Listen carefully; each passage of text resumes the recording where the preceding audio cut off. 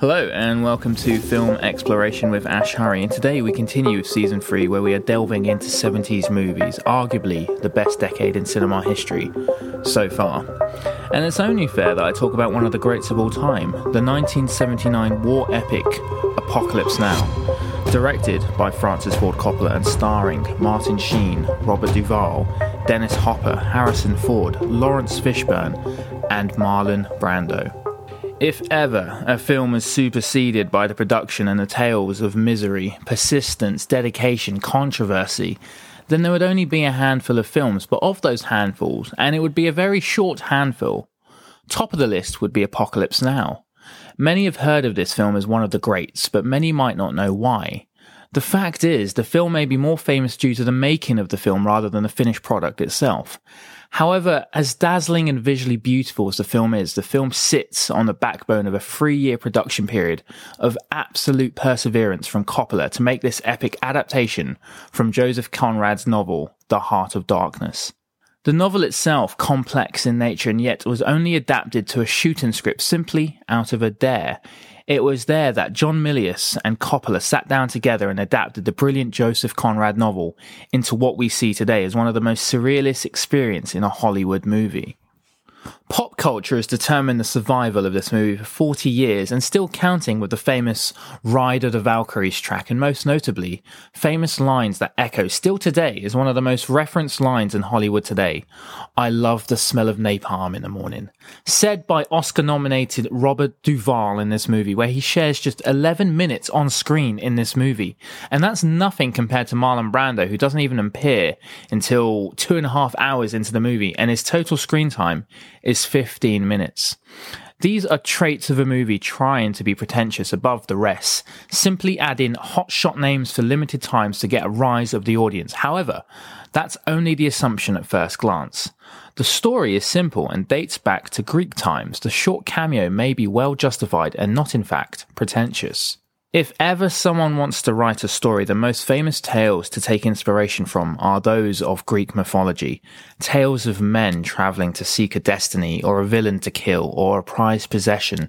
And those tales are about the journeys, the people they meet on the way, the obstacles they face in unfamiliar territory while in pursuit of their goal.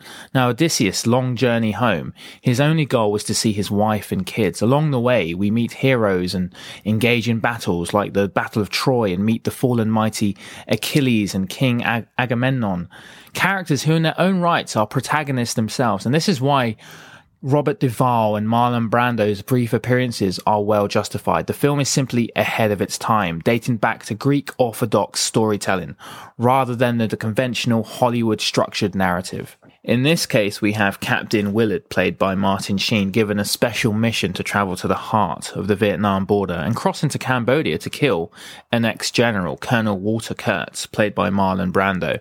And the colonel, once a decorated man of America, has appeared to have gone insane and somehow started a community where he is worshipped in the depth of the Cambodian jungle.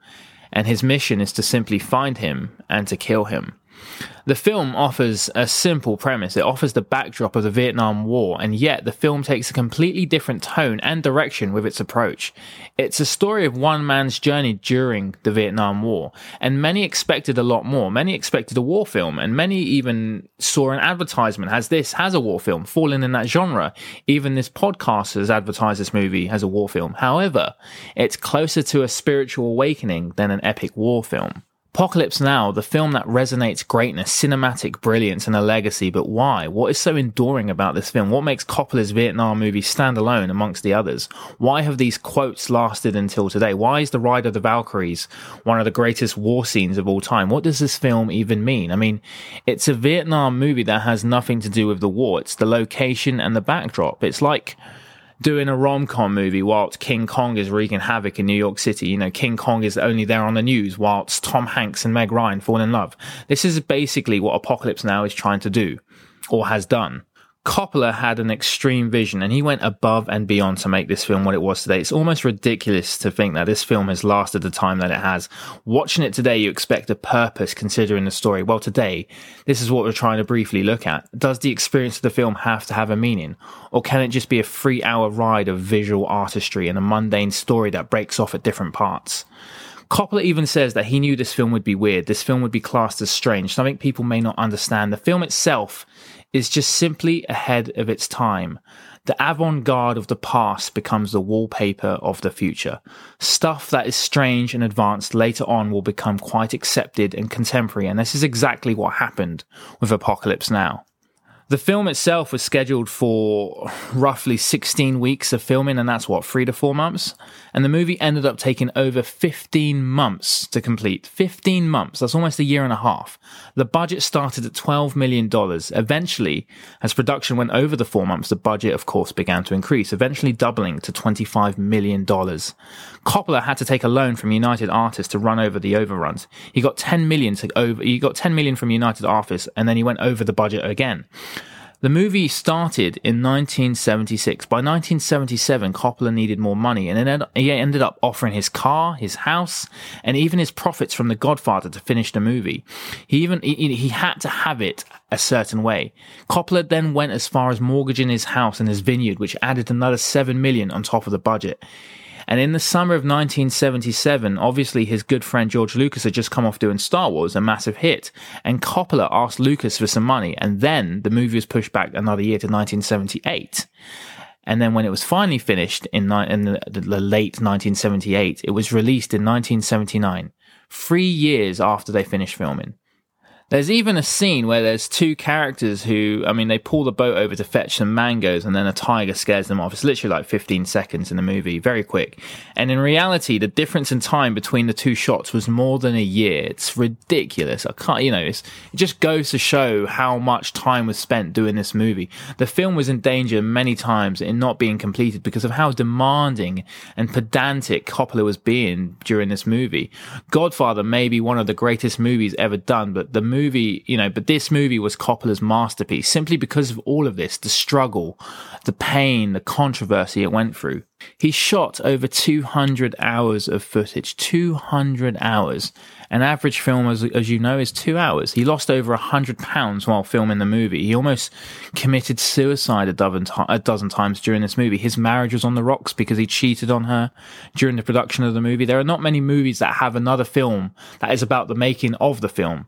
The Heart of Darkness, I think it came out in the early 90s. If you've seen Apocalypse Now and you haven't seen that, I would go watch it. It's so interesting to watch it, watching the stress that everyone's going through, especially Coppola and his wife, and the way the movie came together. It's just amazing that the movie exists today.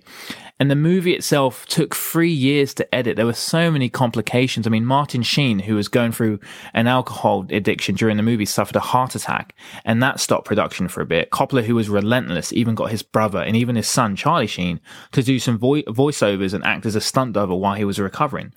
And funnily enough, his son, Charlie Sheen, also suffered an alcoholic, as we all know, alcohol problem, drug addiction, sex addiction. But not only that, he starred in his own Vietnam movie, Platoon, and that movie actually ended up winning the Oscar for Best Film.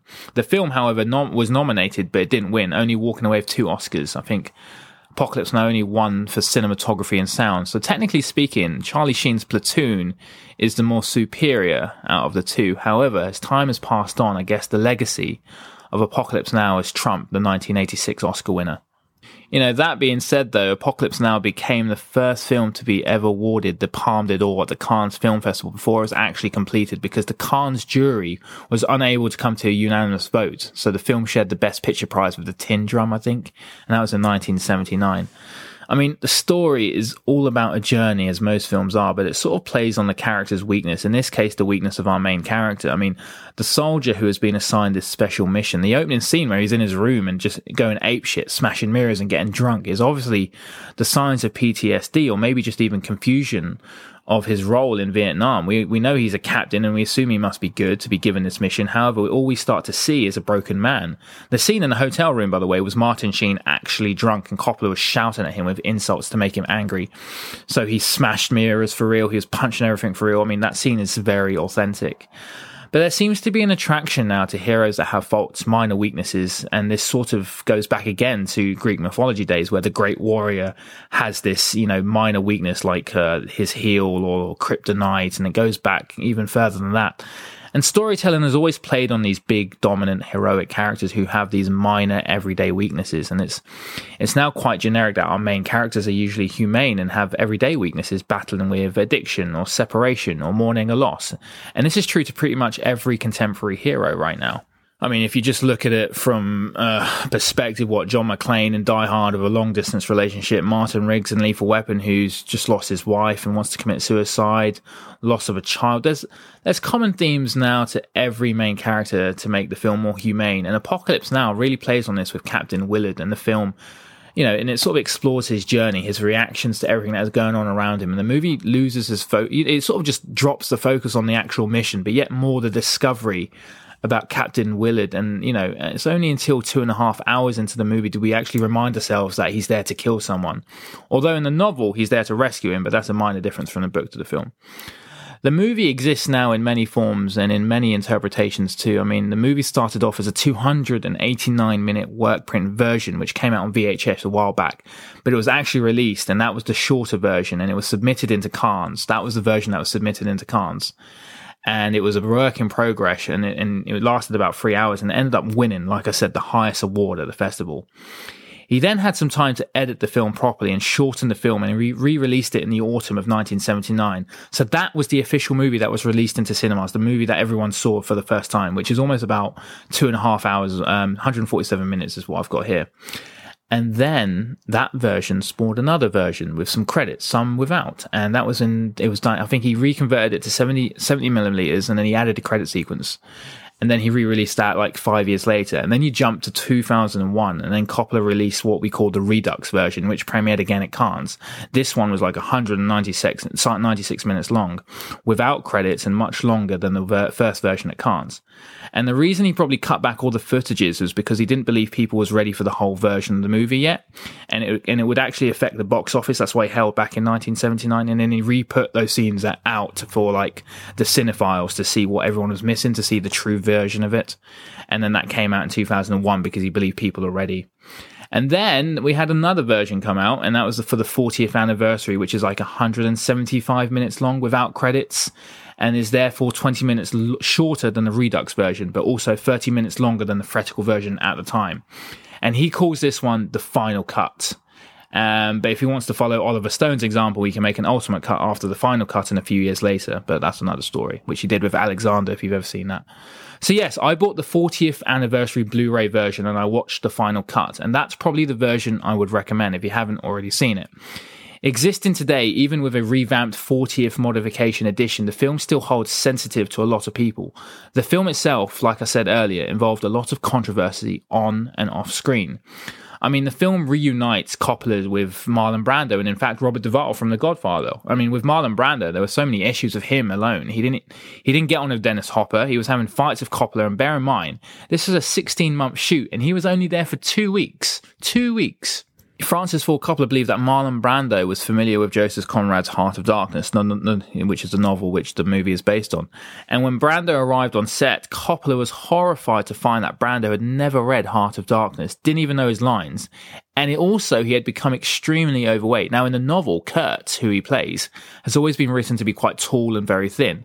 And after some panic, Coppola decided to film the 5'7" Brando, that's how tall he is, because he was massively built. He made him look like he was 6'5", and he explains his size, and he kept the cameras away from his huge belly. This is why Marlon scene is very much done in the darkness and from low angles to resonate his high, big character, where in fact the truth is just a massive cock-up between the director and the actor, mainly the actor. And the iconic first scene where the helicopter is napalming, I don't know if that's the right verb, but I'm saying it anyway, napalming. But that scene where the napalm just takes out the forest took 1 year to complete. 1 year. 10% of the entire film's footage was for the whole sequence. I mean, it is a spectacular scene and visually amazing, but Jesus Christ, the lengths they went to do that. And it's sort of why this film is heavily remembered. And to the annoyance and disappointment of environmentalists, this was a real forest. Around 1,200 gallons of gasoline were poured over the palm trees and set alight. Then they even burnt the tires on the ground to create more smoke while canisters were dropped onto the area to look in like napalm. There were acres of forest destroyed in just a matter of seconds. The issue with certain environmentalists wasn't really an issue because they were filming in the Philippines and they were actually in the middle of a civil war at the moment with the rebels. So it wasn't really the top thing in their mind that they were burning trees. But if they did this in the States, then Coppola admitted they would have had a serious environmental issue. And obviously another controversy with this film, besides the actor's refusal to obey and medical interruptions, was the ritual of the slaughtering of the water buffalo at the end of the movie. I mean, the scene itself is both graphic and disturbing because it's for real. Many were against this, but Coppola stayed true to his vision. I mean, that being said, though, he has denied being there when he directed that movie, instead just witnessing the tribe doing it as part of their everyday living and decided to just film it.